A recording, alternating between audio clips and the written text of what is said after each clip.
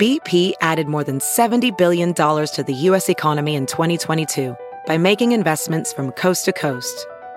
Investments like building charging hubs for fleets of electric buses in California and starting up new infrastructure in the Gulf of Mexico. It's and, not or. See what doing both means for energy nationwide at bp.com/investing in America. This is Merriam-Webster's Word of the Day podcast for August 10th.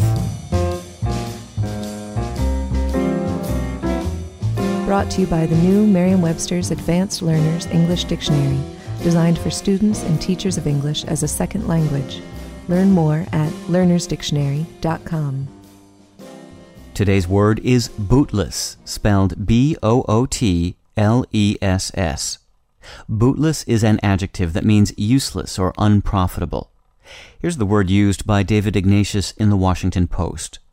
The international alliance that won the Cold War has been bootless in the case of Syria.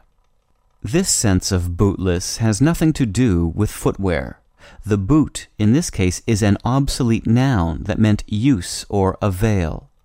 That boot descended from the Old English word boot and is ultimately related to our modern word better, whose remote Germanic ancestor meant literally of more use.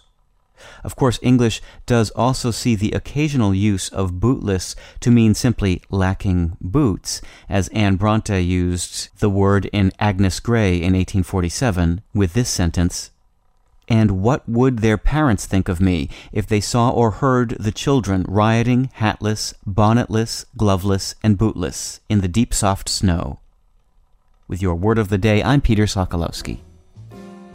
Visit the all-new learnersdictionary.com, the ultimate online home for teachers and learners of English. A free online dictionary, audio pronunciations, custom study lists, and interactive exercises are available now at learnersdictionary.com.